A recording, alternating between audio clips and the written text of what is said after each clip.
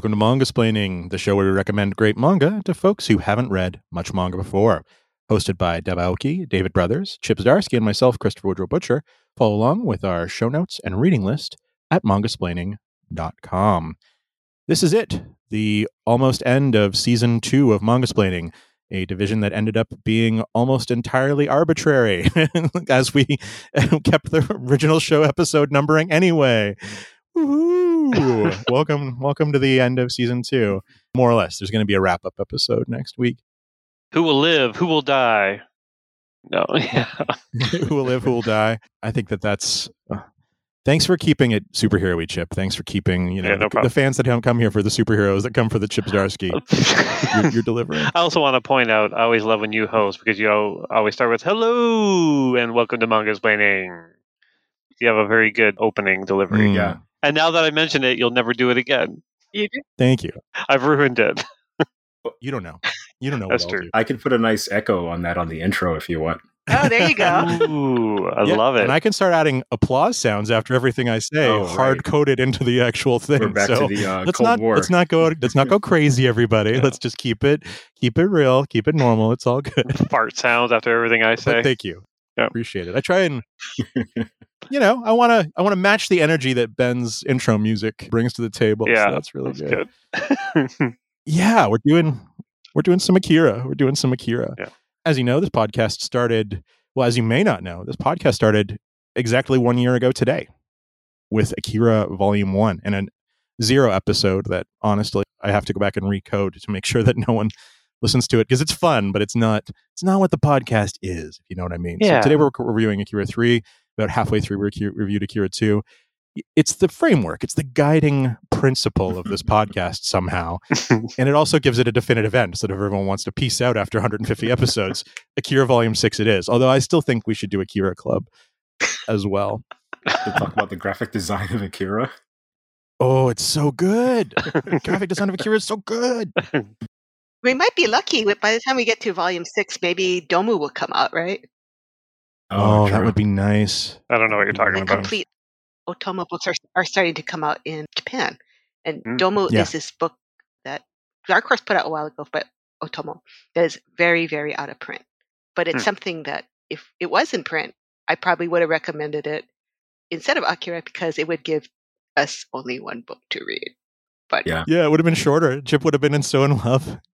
Chip, direct your rage at having to read 6 volumes of Akira directly at Kodansha and Katsuhiro Otomo. I was looking at the box, I opened up my box of Akira, and it's like, oh, this is the last of the short ones. The Nice. next two Oh, are chunky. They're chonkers. chunky. They're chonkers. Akira Volume 3. We should just introduce this so we can actually get into the episode. Akira Volume 3 by Katsuhiro Otomo, published by Kodansha and a host of publishers through the ages. We had a quick pre-show meeting. We're all reading slightly different versions of Akira this week. It's very exciting.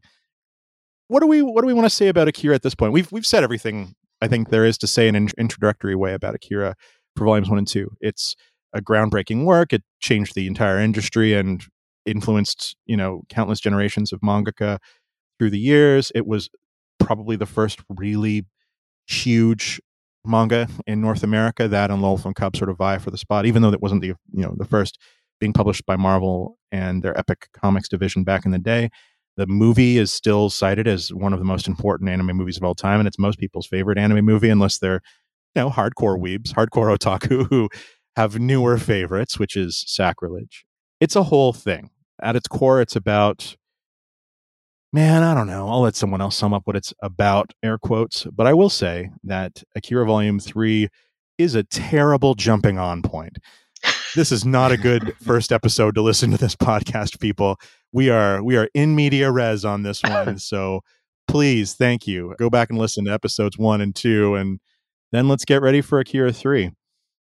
This edition, I will start off by saying, reminds me a lot of Akira, which I don't know if that's a tautology or not, but this volume of Akira reminds me of Akira. It's starts off with the insanity of the last volume sort of coming to a natural denouement.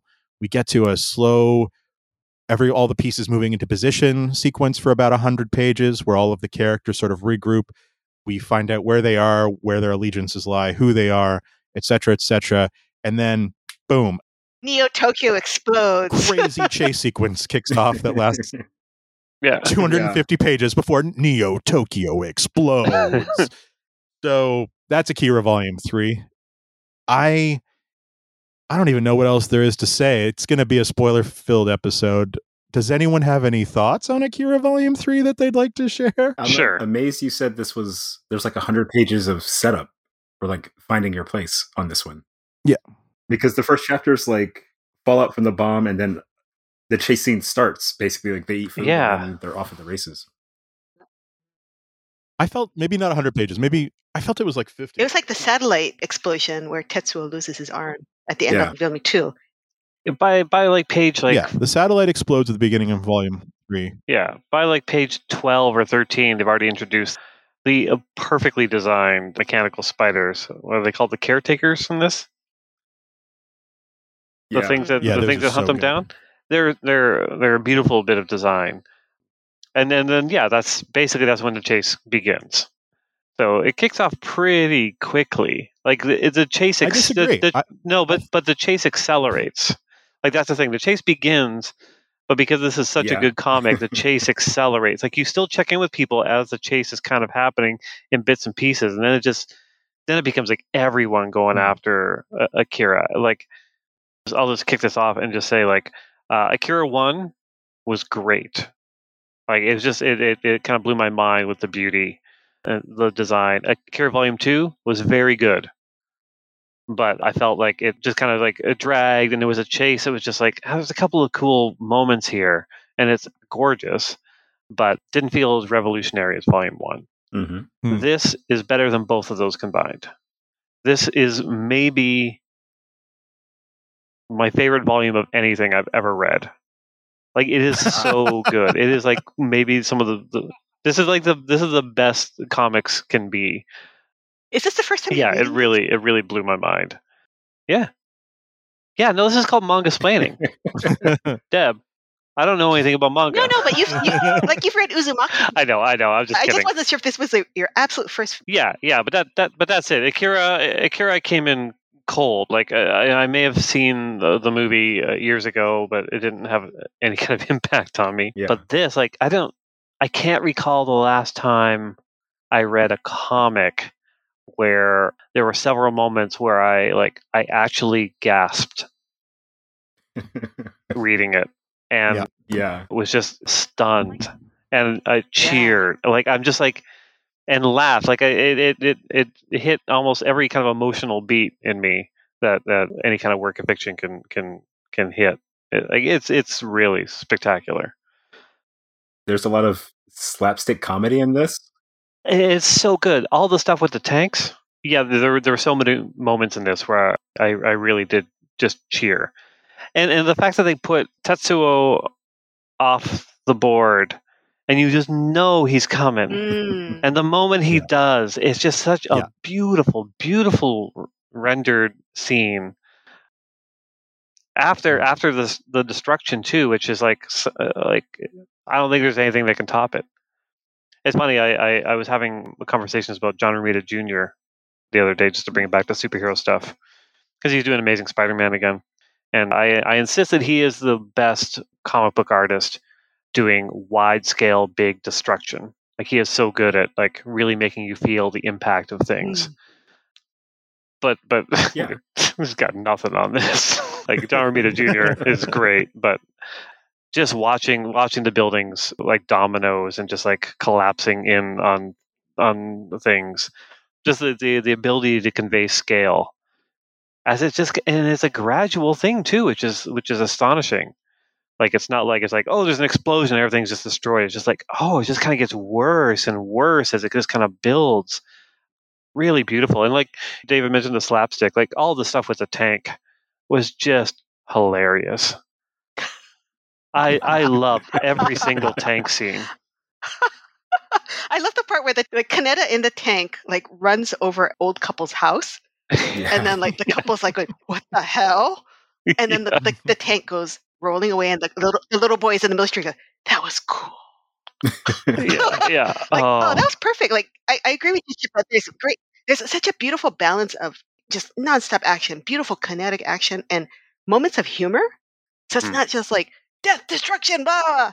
There's like, it has these nice little up and down beats. So you think that's smart. Yeah. Yeah, the pacing of this is wild. Like Chip was saying, it kind of builds over time. And this volume, like I realized, like, oh, this is clearly still Boy's Adventure, because like now there are 3 new mutants with other mutant powers to contend with. But also, like, there's tons of factions all of a sudden. But it's still really easy to follow because everyone wants the same thing. So it's just like a free-for-all for now. Yeah. As, we kind of winnow the cast down to the people we'll be following. But this was the volume, or the chapters in this volume, several of the chapters were the ones I had when I was a kid. In Akira Epic Collection Volume 5. It had like a gray cover. And what struck me the most, like you mentioned things that made you go, wow, like really sit up and cheer. The lights on the car in the color edition, the way they smear across the page. Like I'd never seen anything like that when I was a kid. Yeah. And as an adult, like I've still never seen anything like it. Like it's a one of one. No one does it this way.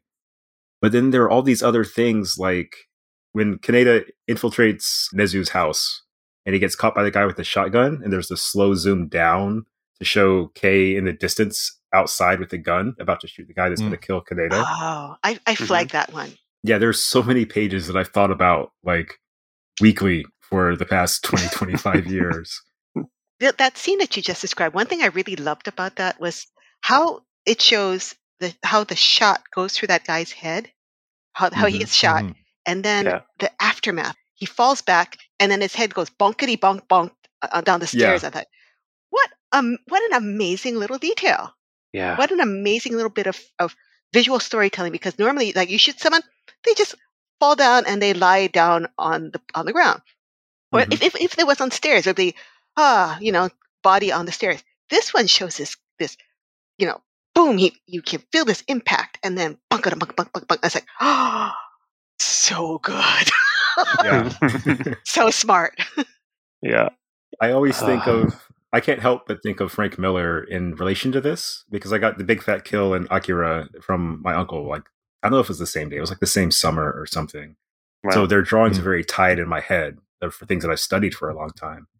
And I think one thing they have in common is that both artists excel at drawing bodies in motion.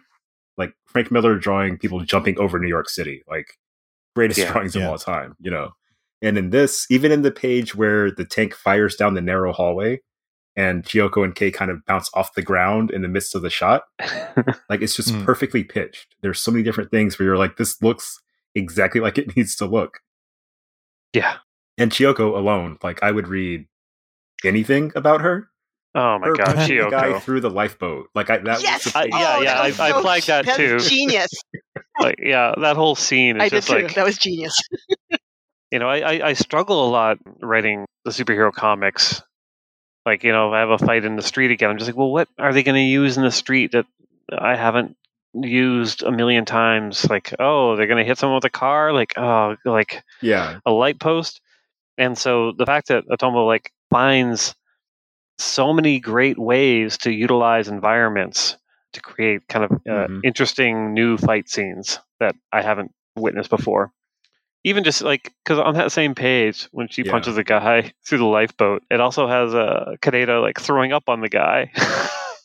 Yes. So good. It's so good. I actually really, really liked this volume as well. And it moves so quickly, and it's so... Can you imagine having read this during serialization? 20-page chapters, just like 20 random pages of this clear graphic novel, and you're like, "That's it for this month? Are you serious? That's what happened?" That would be fine. Like, that's the thing. Like, there's so much that happens in those pages, and there's so many things that you could read and reread and reread. Like, I don't know, like a superhero comics. Like, I don't know what happens in an issue of a superhero comic. Like, they encounter somebody, they have a fight. Like the depth is different. Yeah. Whereas this, it's just like there's progression, but there's just such beauty and so many details that you could Like, I'm sure as a kid, David, like, you read and reread these issues over and over again.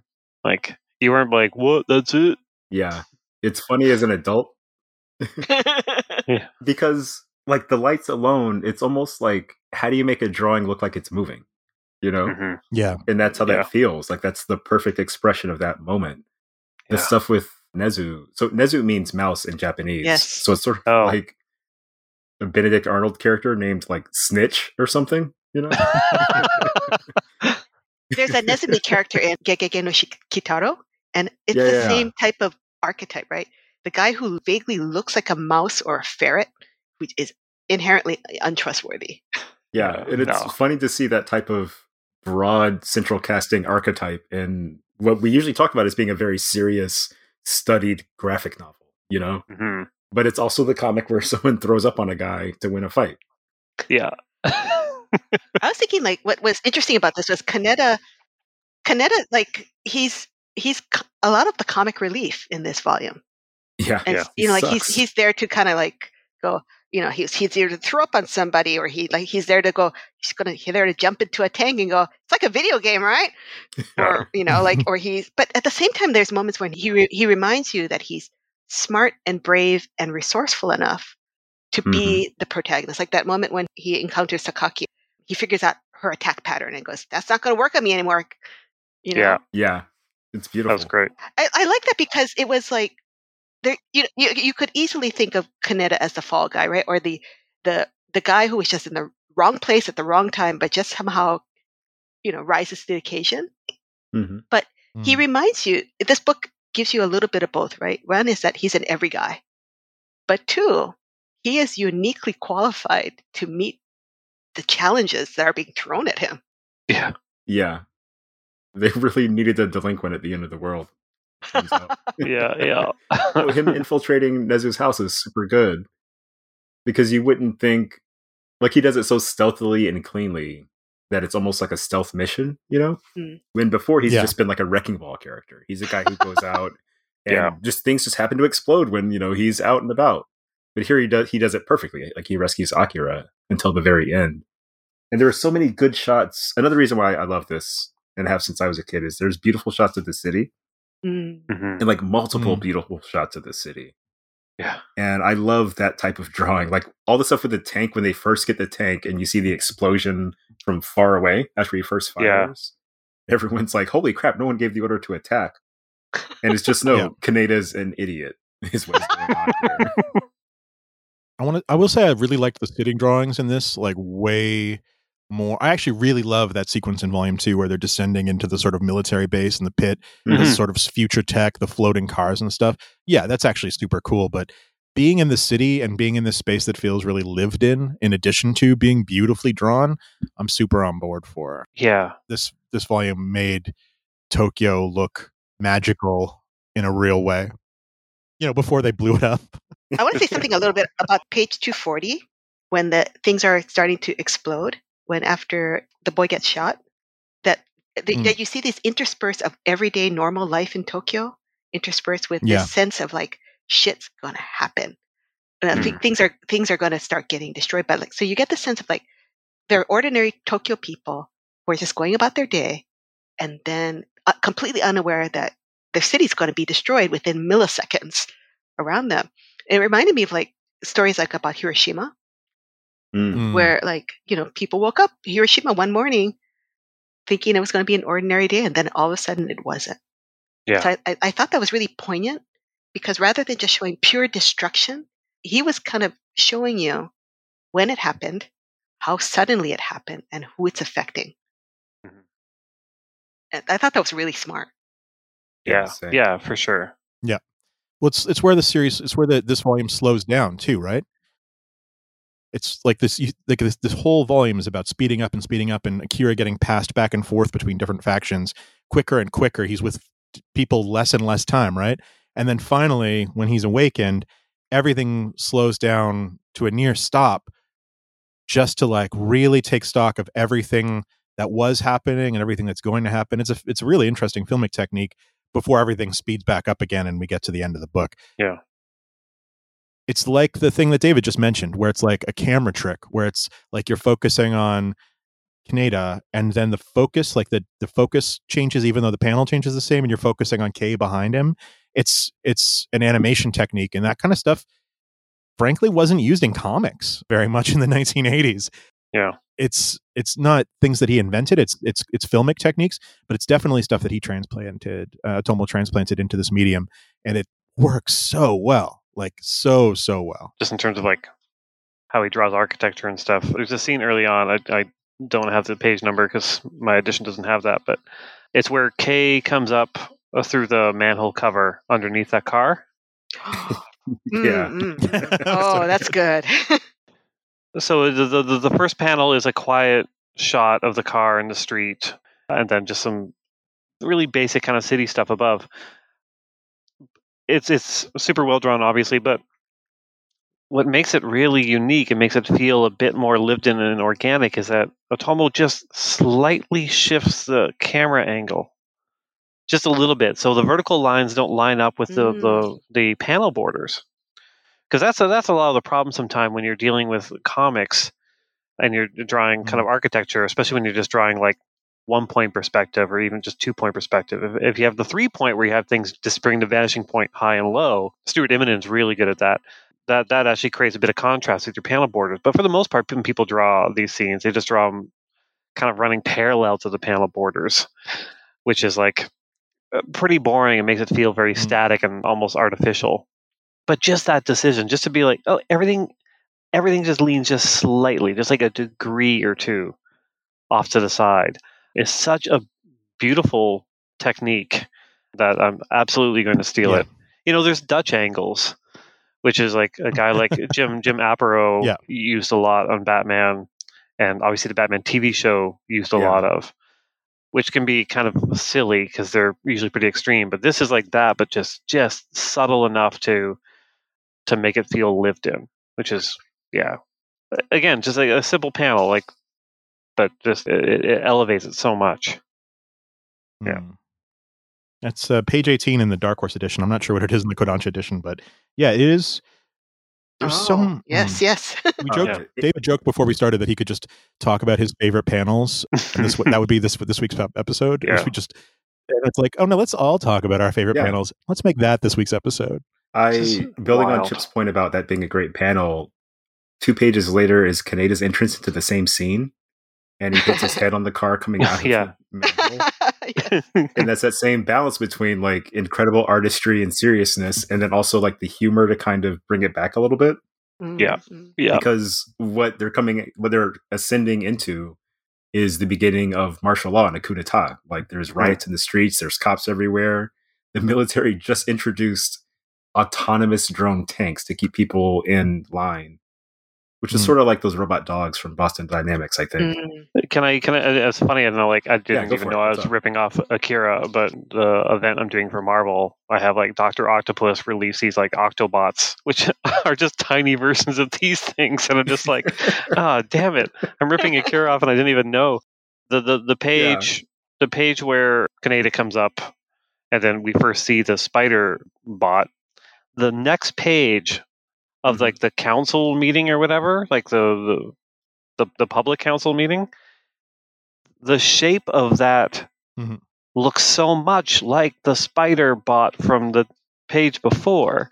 Like it just has the exact same feel. That cannot be coincidence. Like that has to be just like, it's a beautifully designed space, but the fact that it resembles very spidery elements is just, again, it's just next level. And then the page after that has just that stunning staircase panel of the general just walking down that massive staircase. I'm just like, the use of space in this is just, the scale on that is absurd. It's so great. It's the one thing I always have problems with Marvel artists. I don't mean to like crap on Marvel artists right now, but getting them to think about the space instead of just doing their hero shot, and like, you know, most Marvel artists would just be a close up of the general walking down because it's easier to draw, and also just like, it's a cool shot of the general, but this is cool. Like Pepe Larraz, who does X-Men for Marvel, is really good at this kind of thing. He understands layout and space, and how to place characters in environments and how to design environments. He's like the Otomo successor at Marvel, if there was one. Anyways, yeah, sorry. I could go on, like David, I could go on about every panel of this. Building on the space front, like the actual architecture, like the establishing shots and things. During the bit towards the end when like the tanks are going wild and they're trying to get Akira back, right before the scene with when the kid pulls all the bricks off the wall, there's a trick that Otomo uses a lot where he'll show someone, cut to someone else, and then cut back to those people in the first panel getting shot. Sort of like a hard cause and effect. Yeah. And I realize he does this like frequently throughout the series. And it really works because it makes what you're about to see much more real. It's not just like Spider-Man shooting a web off panel and then you see a guy who's webbed up. You see a guy running and then Spider-Man shoots and then he's webbed, you know? Yeah. And it's so pleasant to see. I don't know. Yeah, it really is. Even the psychic battle, which are usually nonsense, you know, they feel good. Like there's push and pull, there's cause and effect. Man, it's so good. I'm looking at like page 198, and there's a lot of panels on there. But you know, like how I complained about Nausicaa, like there's a lot of panels, and it's so hard to figure out where things are going. I can still follow the action. Yeah. Oh, is that the scene with the smoke in the tank? Yeah. and there's no lazy choices of angles here. Like in 99, there's an above establishing shot where you see the dumpster, and then a close up with the gun, and then he opens up the dumpster, and then there's Akira in the dumpster. Like just there's no lazy choices on how he's composing these panels. Yeah. It's really fascinating. And a lot of this shows up in the movie as well. This is sort of where the book breaks from the movie. I would say it breaks a lot from the movie. But there are like little elements that keep coming back that show up still in the film. Like the joke in the smoke where she's holding the wrong guy's hand, like that's in the movie. It's great. There's stuff with Kaneda that's not in this volume, but is established in the next one. It happens in the film, even though it came long after this. So it's interesting as like a not perfected, as one version of the story, and then the film's another version. But they intersect in so many different ways that it's not like a one-to-one translation. One thing that Volume 3 points out that the other two volumes didn't really make as apparent was how much the anime version really gave short shrift to the female characters. Yeah. Like Chioko is fabulous in this volume. Like she's got an apron on, and like here comes some invaders in the house. She's got a Gatling gun. Boom. I just happen to have one in back of the dusters. He's like, I hope this works. Yeah. She does all kinds of stuff like, you know, like, get out of my way, dumbass. Like, you know, she's like, she is ready for action. Like if there's anyone ready for the martial law post-apocalyptic world, I'd like to have her on my side. Oh yeah. Yeah. And she's so interesting, but you know, she's given such short shrift in the anime. And same thing with Lady Miyako and those three girls, like they're not even in the anime. Mozu, Sakaki, and Miki, not even in the anime. So, like, there's one thing, and even like Lady Miyako is basically treated like an old man in the anime. Yeah, their first dubbing, I think they actually gave her a male dub actor because they didn't know who the character was, which was interesting. And beyond that, she's treated like a joke, like she's part of this cult of Akira. Except in the comics, she's training psychic assassins. Like she's part of a cult, but they're hugely powerful, training psychic assassins. Like she's a huge player, not only here, but in the last half, like the next couple volumes, Lady Miyako is running a huge part of the show. So yeah, I think like, but even Nezu, who's like this little rat in this that causes bad things, no spoilers, is given real short shrift in the anime and is like almost a sympathetic character in the anime as someone who's like, you know, maybe self-invested, but like trying to like scramble things together and save, you know, from what he knows is coming down. So in this, he's just like reprehensible in such a good, you're rooting against him kind of a way. He's like Lee Harvey Oswald, man. Wow. Well, I think that was true until you get to the part in the anime where he's like stuffing bills and money into suitcases. Yes. Like the conflict between but he's him already and going to Ryu. die. Yeah. We've all been there, though, stuffing bills in the suitcases.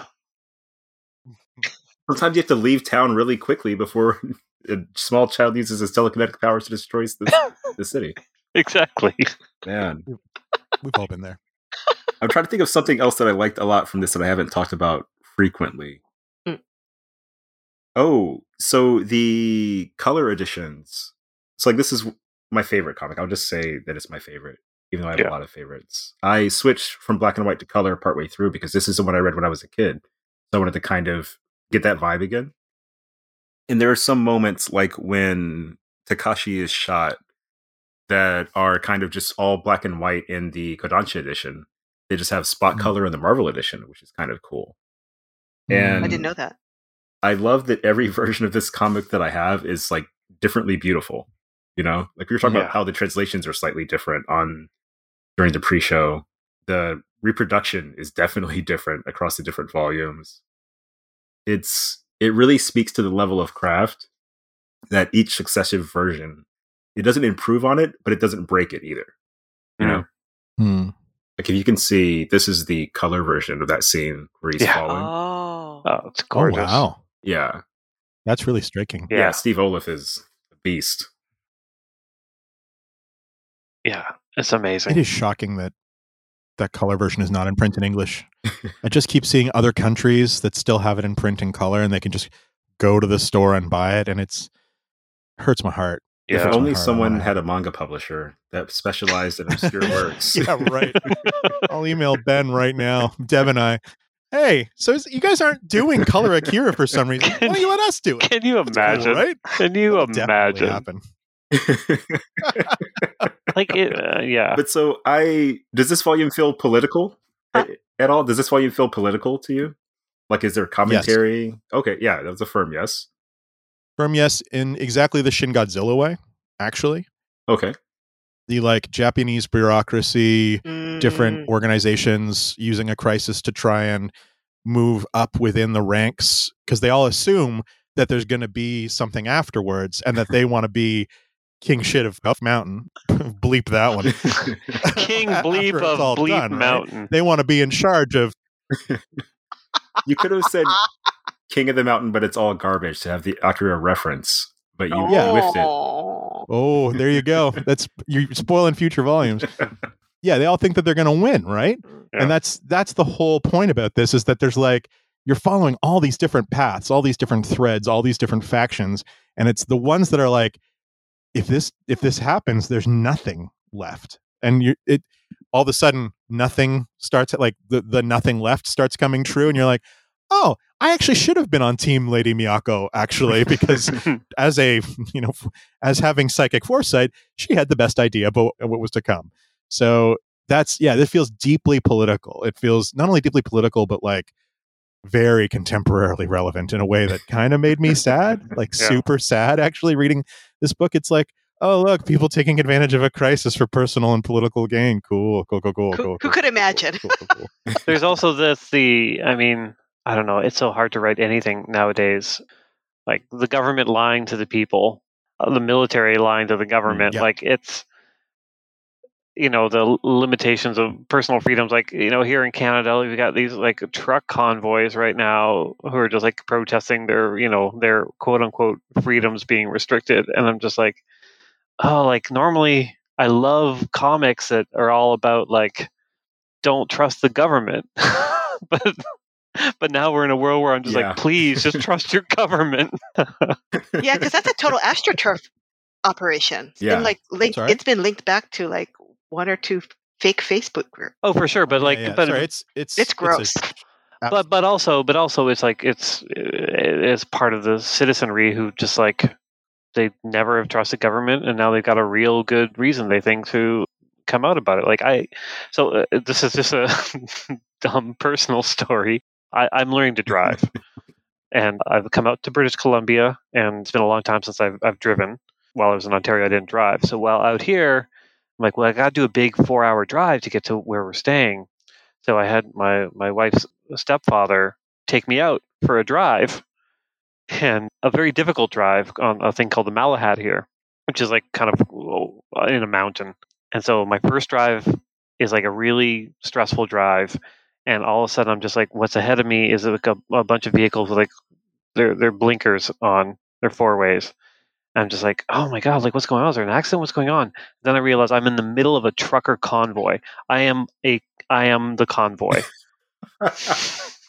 I'm just like, Whoa. I'm just like, but the thing is, like, so I'm like, we're trapped in this thing, and also because I just flew in, like, we're both wearing masks in the car with like the windows cracked, so like, my father-in-law's worried we're gonna get the hell beat out of us if any of these truckers see that we're masked as part of their convoy. They're like, commit. You can't have it both ways. I know, but like, we couldn't pull off, like, because it's just one long road through this mountain, and the one thing I noticed when we would kind of we would pass people with their signs, like cheering us on, cheering us on.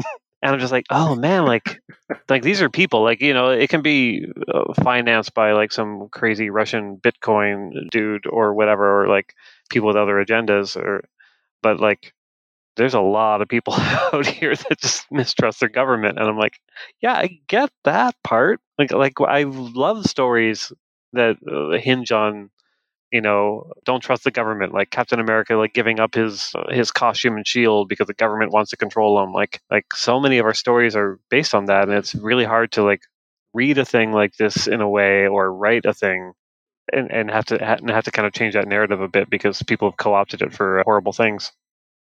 Yeah. Something I really appreciate about this book that I completely went over my head as a kid is that part of it comes out of the Japanese New Left, the student protests in the late 60s. Oh, okay. Yeah. Because just like in France, you know, when students were wrecking shop in the 60s, the same thing was going on in Japan. A lot of socialist students, you know, general social action. And you can see it in the people that are rioting in this one. They all they're dressed similarly, very plainly, very basically. Some kind of look like young professionals. And I think we talked about like the biker gang influence on Akira in a previous episode, how Kaneda was sort of like the dregs of society at the time this came out. Mm-hmm. And it's cool to see Otomo pulling in all these other aspects as well, like the nationalism is a whole thing in Japan in a way that it's expressed in a way that it isn't necessarily here in, you know, the US and Canada. And it's not a history lesson, that's the wrong word, but he's pulling from enough real life things that it feels very full as a world. Yeah. It's a snapshot of the time it was created.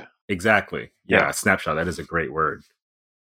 And unfortunately, it just feels like the time they were reading it as well. Yeah. Well, that's what makes it really fun to read, even, you know, 20, 30 years after it was published, right? Isn't this like isn't this like a 30th anniversary year for Akira? 35th 35th anniversary edition. Yeah. Oh, wait, no. So this is going to be maybe a 40th anniversary. Yeah. Oh my god. Yeah, I think this previous edition was the 35th anniversary. Yeah. How is this 40 years old? That's the Otomo complete collection, right? That he's starting to put out. Like Kodansha's starting to put out a complete editions of all his past work. And it's kind of out of order because, like, I think the first one they're putting out is Domu, which is like volume 8 of this series. Honestly, it's like the most accessible Otomo work. Like, it makes perfect sense. Yeah. So anyway, it's kind of happening on its own time. I'm looking forward, and I haven't heard word about the Akira anime reboot, where they're going to retell the whole story as anime episodes, like in a way that the movie couldn't. So I'm really looking forward to that, but I haven't heard a peep about that since 2019. What? What's weird is I love Akira, but I don't think I want that. Really? Why not? Yeah, because I think that every time I read or watch what we have, I still get something more out of it. And I feel like going back to the well, like there's always like a certain kind of like there's like skill and magic that goes into creating a thing. Like skill is the execution, magic is like the right place, right time. Mm-hmm. And I feel like the right place, right time for Akira was when it came out originally. Oh, and really? now we would just be comparing it to the thing we've all loved for the past 40 years. And it's like Cowboy Bebop. Like that sucks. Like that's an unfair barrier to put in front of a piece of art, I feel. But he's going to direct it, right? And so, but yeah. I also kind of feel like you could go both ways, right? Like the first reboot of Sailor Moon, kind of not great. Mm-hmm. The second one kind of course corrected a little bit, but you know, when you reboot something, you can either do it, you have a second chance, or you do it. Yeah. You can mess it up. Yeah, I would never fault a creator for going back. Yeah, I mean the original still is going to exist, right? Like, in almost every case, the original's still there. Like, even if the new piece of art comes out and it flops or it succeeds so well that it becomes the new favorite version of that story, the original is still going to be on my shelf, unless I move to British Columbia and forget my books. So that doesn't really bother me that they're going to redo this work or they're going to, whatever, because the original is still there. Yeah. If they were going to try and overwrite the original and you get into like a Star Wars situation, it kind of stresses me out a little bit more. But yeah, I don't really mind. What's funny is I don't mind Star Wars at all because it's still new. But I see what you're saying. Yeah, I don't mind it existing. But Chip, go for it. You had something you wanted to say. Well, there's something based on what Chris just said is, yeah, I've heard that before, but the original still exists. And I believe that until I went to the theater to see the Watchmen Zack Snyder movie. Because after I heard those lines said out loud, I could not read the book again without hearing that and being like, oh, this is bad. Like there's dialogue that was meant for comics, it wasn't meant for live action, and one can really, I think, affect the other. But that was on me for going to the theater to see Zack Snyder's Watchmen. Like I think if Otomo or any other creator wants to revisit their work, like great. I probably will not check it out for the most part. I get excited when a favorite comedian or whatever, is going to go back to a thing, or a favorite comic creator is going to try something. But yeah, it's a real case-by-case basis. Yeah, that reminds me, I still need to watch Coming to America too. Which I there you go. Need to see. Yeah. Yeah. But it's less like overriding the original and more like, for me personally, it feels set up for failure in a way. Failure is a strong word, but it's set up to be compared to something that like you honestly can't compare anything to because it's wrapped up in, being 13 years old. Yeah. Again. But I would like to see how he would pull it off. It would be a very interesting project. One thing I'm a little bit hesitant about an Akira reboot is that there's been a lot of advances in animation since the original Akira was created. But I think there's a lot of charm in how a lot of the original Akira was hand painted, the backgrounds and stuff like that, and the action was hand painted and hand drawn, and it has this organicness that sometimes CGI assisted anime doesn't have. I think CGI assisted anime has come a long way. It's a lot less stiff than it used to be, but like Drifting Dragons, for example, which is a manga I love, just looks completely stiff and it loses the charm of the original manga. So I know Otomo is a perfectionist, which is probably why it's taking effing forever for any updates about this and the other project he announced in 2019, Orbital Era. But we'll see, right? Yeah. How old is he? He's in his late 50s, maybe? Yeah. That's it. We have time. I'm impressed. All right. Yeah. He's 67. He's 60? 67. Yeah, he still looks real good for his age, though. Yeah, the Asian aging mystique. I love it. Regarding the animation thing, something I found watching, all this old robot anime is there's definitely a tactile aspect to animation that's been kind of lost with modern stuff. Especially in terms of people touching each other. It's one of the hardest thing to, I don't know, maybe it's not one of the hardest, but it seems difficult to do in CG because the characters just kind of clash. There's a word for it. I can't remember it right now, but they pass through each other and look pretty bad.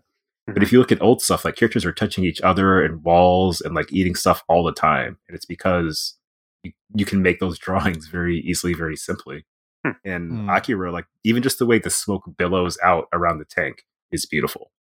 And it's hand drawn. It must have been so expensive to do at the time. Yeah. Isn't there a point where where Otomo was both drawing Akira and directing the anime? Yeah. I think the series was on hiatus for a little bit. Did you see the newspaper pages at the back? There's a Japanese version of the newspaper pages, and there's an English version.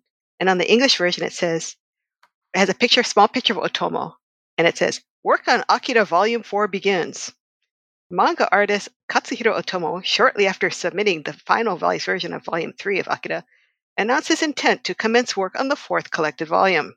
Despite his reputation as a summer artist, Otomo expressed a desire to have the book out as early as the spring. Reached for comment, the editors of Young Magazine indicated that they would monitor the situation with skeptical optimism. Editors are the same no matter what country you live in. Yeah, no matter what era, country. Amazing. But so, Chip, is there anything that you would want to steal from this for your own work? Aside from the slightly canted buildings, what made you the most jealous? just the talent. Like it's like I could spend like a month and not be able to draw one of these panels. Like, but I feel like almost every North American artist, and frankly, a Japanese artist, feels the same way. Like this is above and beyond anything that anyone has ever produced. Mhm. Yeah, it's really something. The one thing I wanted to point out too, and maybe it's because he passed away recently, but Masuru in this, is that how you pronounce the name? Mhm. Looks exactly like Louis Yeah. Anderson to me. He does. He does. Like I don't know if my video's still on. Oh man. Wow. Like, come on. oh, oh, oh, Like, oh my gosh. like if there was, Put that in the show notes, folks. like, I mean, I know there's always talk of the live action Akira, and like, it's a shame he passed away because I would just kind of like shrink him down and make him Masuru. That'd be so good. And that actually reminds me of something sad that happened Oh, in this book. Oh, Oh my god. When Takashi, when he finds Akira and he's like, oh, hey, like Akira, like you remember like Kei and Masuru and blah, blah, blah. You haven't changed at all. We're all old and that's weird, but that's fine. yeah. And then he gets shot. Uh, Like it was such effective storytelling yeah. Hmm. because the general hears like a creak of a foot in a building like 50 feet. There's no way he could have actually heard it. Yeah. You know, it's like the anime Sixth Sense thing. Yeah. But the storytelling is just on point. yeah. Like you see the gunshot and the impact at the same time. Then you see the slow motion fall. And then pointing towards the window, like the MLK picture. Yeah. The shot Oh came my from Oh, there. yeah. Oh. Holy crap. Oh my god. And then it's just it goes from these soft, quiet moments to these millisecond by millisecond reactions. Yeah. Oh, it's Those it's silent intense. reaction panels are so Yeah. good. Yeah. Like the one on page 236 where his it's throbbing, like there's a double exposure of him. hmm Yeah. I have a purse Mm. with that. Amazing. Oh. I That never is get so to use cool. it, but I wanted it. I wanted it so bad. Yeah. We're just saying random things about Akira at this point. But I think Yeah. it's okay. It's because true. It's nice. Something else I picked up, having grown up and absorbed a lot more since I first read this, is that whenever you have like special characters in anime, sometimes there's a mass production version as well. So like in Gundam, there's like, the super robot that's really powerful. And then there's like the one that like regular guys get. Yeah. And I realized that Miki, Mozu, and Sakaki are like the mass production version of Akira. They have similar Oh. powers, but they aren't as powerful. Yeah. I read them as the natural version. Like That too. humanity is Yeah. bending towards getting these powers to like leveling up. You know what I mean? Yeah, We get to like that a little bit Akira in is the- step in future 10, volumes. they're step 2. Yeah. Yeah. And then the other psychic kids, the ones that the military have controlled, the military has obviously been artificially Mhm. pumping them up and expanding their powers, which is why they get burned out, which is why they look so old and frail, Yeah. even though they're still sort of children. And I think that that's kind of fascinating. Like it's the idea that there is another way forward, and it sort of subtly reinforces that Lady Miyako and what she's thinking is maybe, even though it's dressed up in this like kind of scary, mysticism and whatever, might actually be the way forward, because here's a bunch of kids that have psychic powers that aren't turning into creepy old person versions of themselves. So that's pretty good. Yeah. It's almost like the Newsboy Legion is how I felt about them, where they aren't very important, but I got a lot out of their short appearance. Yeah. Yeah. Like Mozu in the baseball cap with the bricks is another great scene. Like that's like such a Jean Grey moment. Yeah. Yeah. Oh, yeah. That was good. Last thing I wanted to mention personally about this episode is Akira Volume 3 has that sequence at the end that we've already sort of alluded to and talked about, where basically Akira explodes. It's the creates that iconic image of the explosion in downtown Neo Tokyo, the sort of black nuclear explosion situation. And then we spend like a whole chapter, actually a chapter and a half in the original serialization, of buildings falling down. Yeah. And one of the things I didn't realize until I actually got the box set and could finally spend time with Akira Club, because I could never afford it at the time. I could never afford the Akira Club book, which is like the art book that comes out afterwards. I could only sort of afford discount versions of the trades. Looking at the Akira Club book, thanks again, Kodansha, for the comp on that. There's a whole section at the end that explains that between the original serialization of that sequence and the graphic novel edition, he rearranged the pages of how the explosion happens and how Neo Tokyo collapses. And I think he even maybe inserted a page or two. It's in Akira Club. It's in Akira Club. It's in the section at the back, sort of, or the matte pages, and it's page. Of course, there's no page numbers here, but I'll hold it up to the camera and we'll put it in the show notes. But it's this page here at the very back of Akira Club. And it has side by side in thumbnail version the complete explosion version. On the left side is how it appeared in the original serialization. And on the right, it's how he reworked it for the graphic novel editions. And it's like it kind of blows my mind. Like, not just that he drew this thing that was unlike anything that ever come before it, and maybe since, frankly, in terms of like detail and depth and showing destruction on this scale, but also looked at it and said, I don't think that's right. Actually, I'm going to rework this and figure out a way to make it work better. And in the end, he goes, I had a lot of images that were swirling around in my head for this scene of mass destruction. There have been works like Violence Jack by Go Nagai that portray post-apocalyptic worlds, but I don't think that there had been anything that showed the apocalypse right in the middle of the story. That was something I wanted to make happen in Akira. However, during the serialization, there was very little time to spare for me to find a structure I could settle on. Further, when it went to paperback, the title pages from the magazine run were removed, and it sent the pages totally out of whack. When I lined them up in order, there were cases where some of the two-page spreads came out straddling both sides of a single page, which made re-editing necessary. Also, when I reconsidered the moment of the explosion and the reactions of the people in the scene, I decided to go with the arrangement on the left, where you're making a movie. You film multiple shots of the same scene and then edit them. But I don't think that's where the answer lies. In that case, everything is entrusted to the sensibilities of the people doing the editing. In manga, before you start working, all of these images swell up in your head, but as you actually start drawing them out, you get the feeling that they are withering away one by one.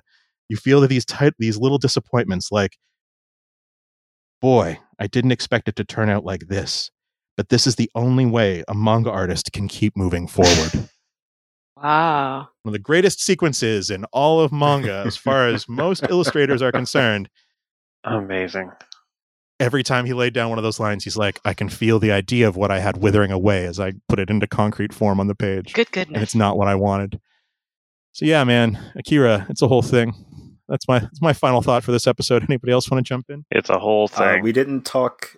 My final thought is that we didn't talk much about the Colonel in this one, but he's going to quickly become one of my favorite characters in the series. He's already one of my favorites, but like the changes he goes through in this volume and the choices he makes, like, really worked for me in terms of types of characters that I like. You piqued my interest. So this is like the tough old guy plus the tough auntie, so win-win. Do they get together in the end? It felt like he was just between pieces. I wish. They do not. Oh, okay. I will spoil that for the readers. They don't, and it sucks. I'm sure there's a Boys Love Dojinshi somewhere out there. Yeah. I don't want to know, but yeah. You do want to know.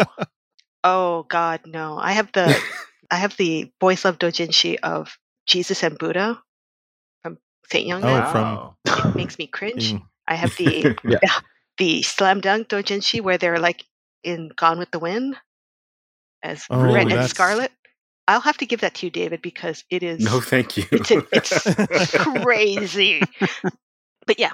Anyway, I'm digressing. We're going to get to Boys Love in a couple weeks. All right. Chip, how about you? This is the best thing I've ever read. So that's my final thought. Wow. Kodansha really bought you with sending you that box. Yep.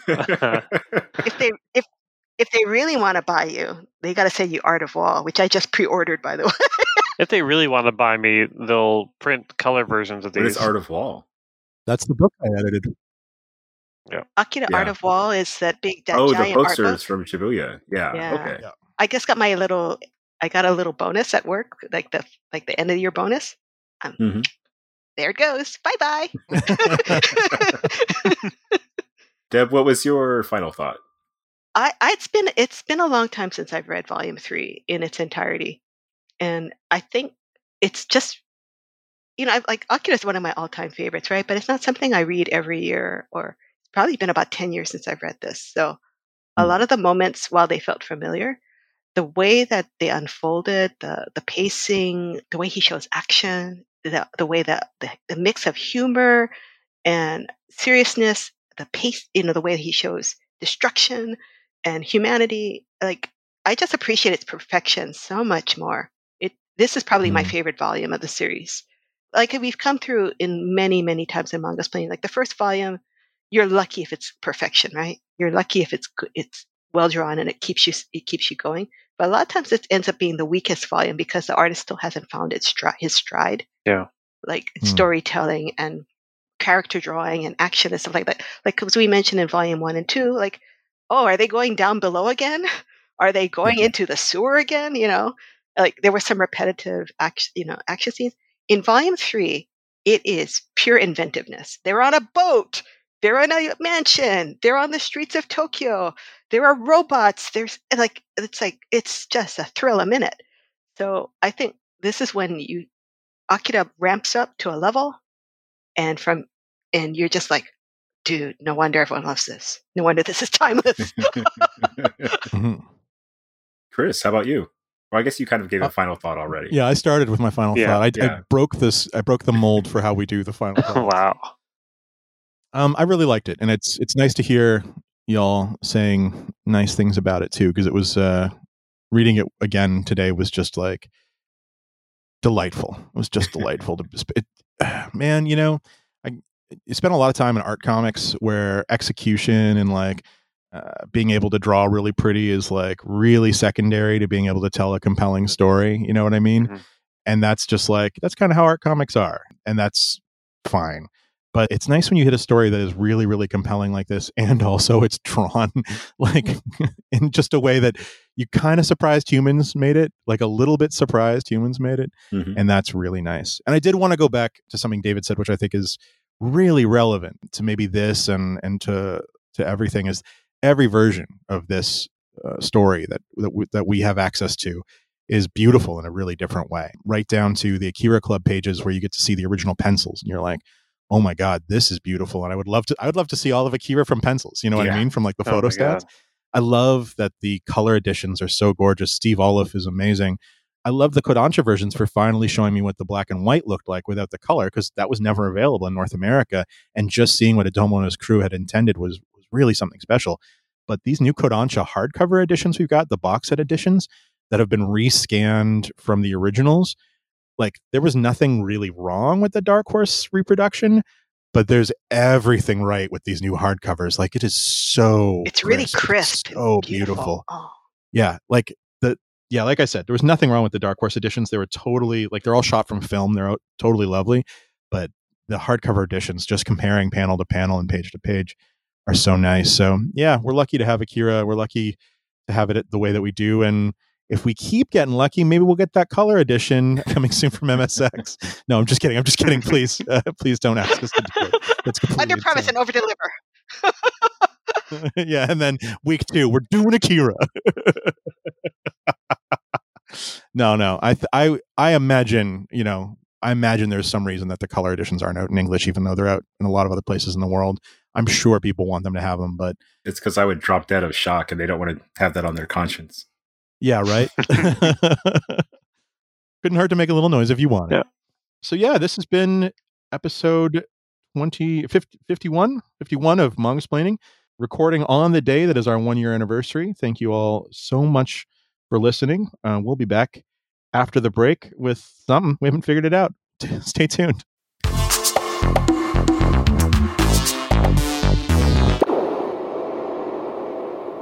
You know how to book flights and hotels. All you're missing is a tool to plan the travel experiences you'll have once you arrive. That's why you need Viator. Book guided tours, excursions, and more in one place. There are over 300,000 travel experiences to choose from, so you can find something for everyone. And Viator offers free cancellation and 24/7 customer support for worry-free travel. Download the Viator app now and use code Viator10 for 10% off your first booking in the app. Find travel experiences for you. Do more with Viator.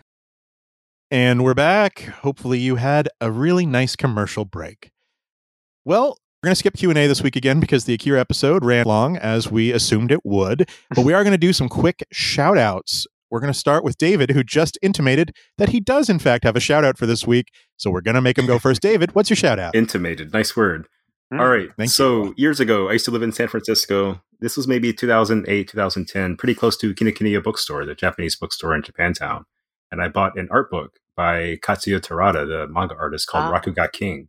It's 512 pages of basically Bible paper, like that super thin see-through paper.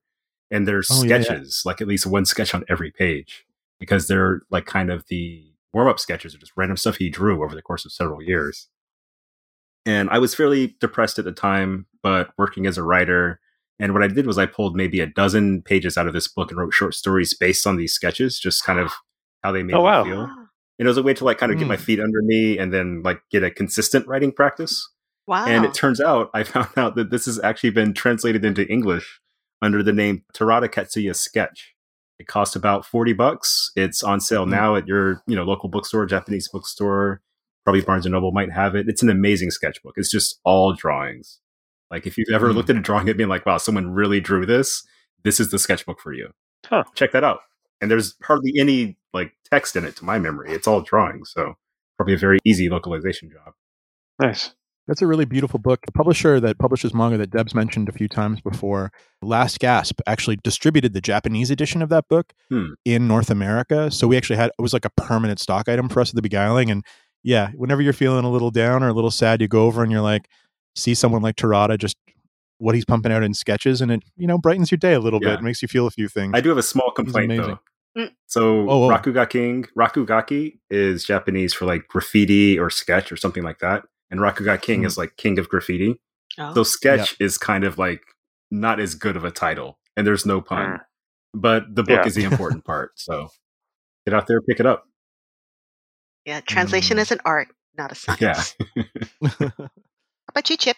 I've got nothing. I now live in the woods and I consume nothing except trucker rallies, apparently. Nice. That's shitty, dude. Sorry, but... Welcome to BC. Yeah. You could have trucker rallies here in Toronto still, except it's also snow 10 feet tall, so win some, you lose some.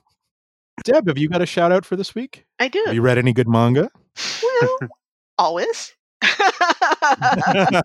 I'll just mention the one I just read the other day just because it's so bizarre.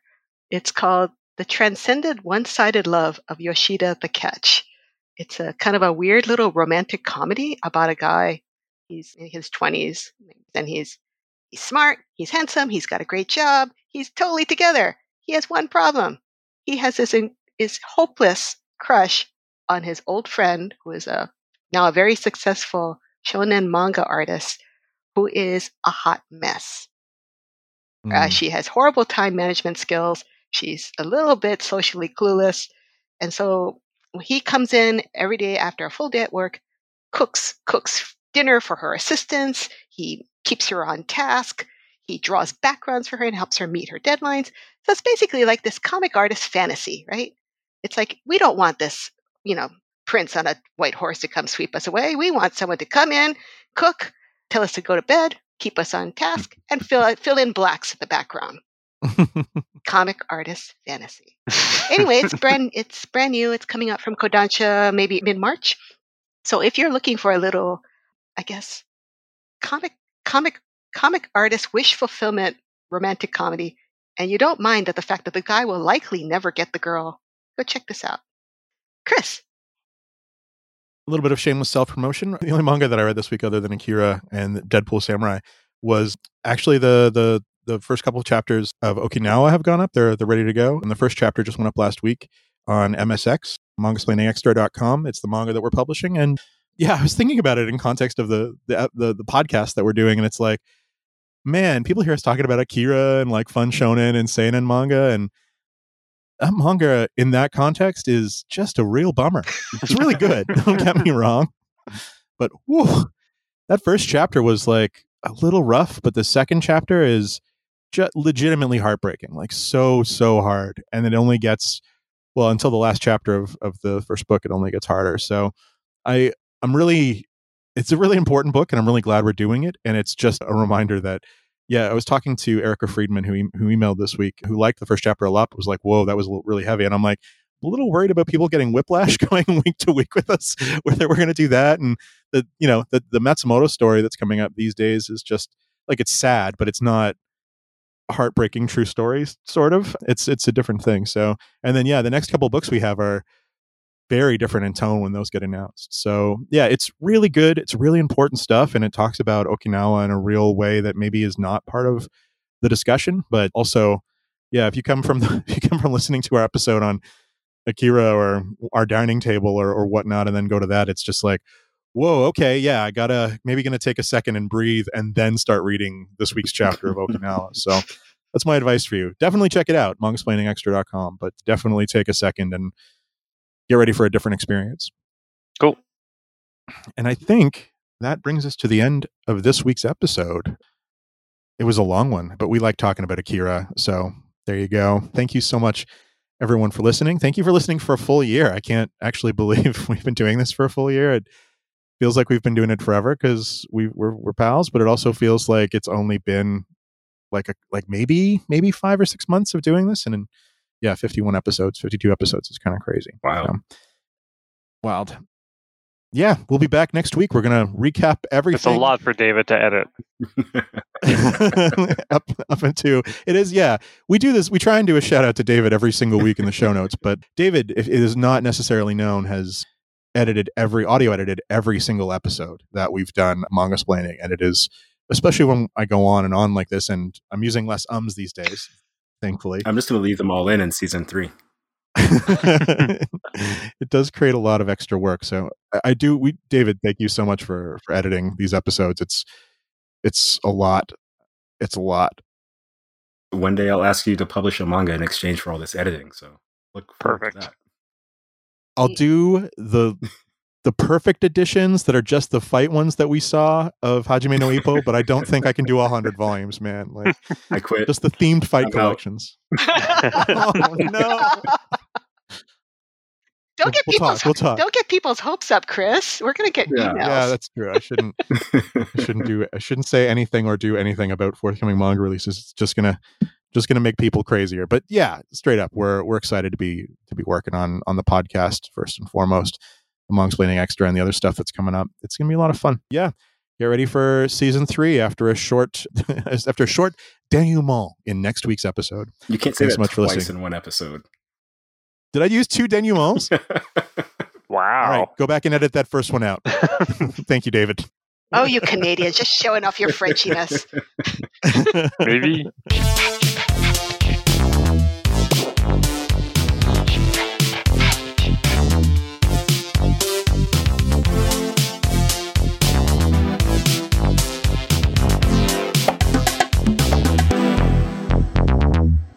This has been Mangasplaining, episode number 51, Akira, Volume 3, by Katsuhiro Otomo. Thanks for listening. For our next episode, we'll be doing our season wrap-up, talking about all the great books we read over the last 25 weeks. No new reading required. But maybe consider supporting your local comic and manga specialty shop anyway. Find one near you at comicshoplocator.com, or check out your local library for print and digital lending options. You can also follow along with our complete reading list and show notes at mangasplaining.com, and don't forget to check out our newsletter and new publishing endeavor at mangasplainingextra.com. Thanks to DADS for their musical accompaniment this episode. Save big money when you start your next project today at Menards. Convert your current recessed lighting with energy-saving LED downlights from Fight Electric. They're bright and install easily in just minutes. They also go from regular lighting to nightlight mode with just a simple flip of a switch. Save big on all Fight lighting products now at Menards. Shop our lighting options today in-store and on Menards.com. Save big.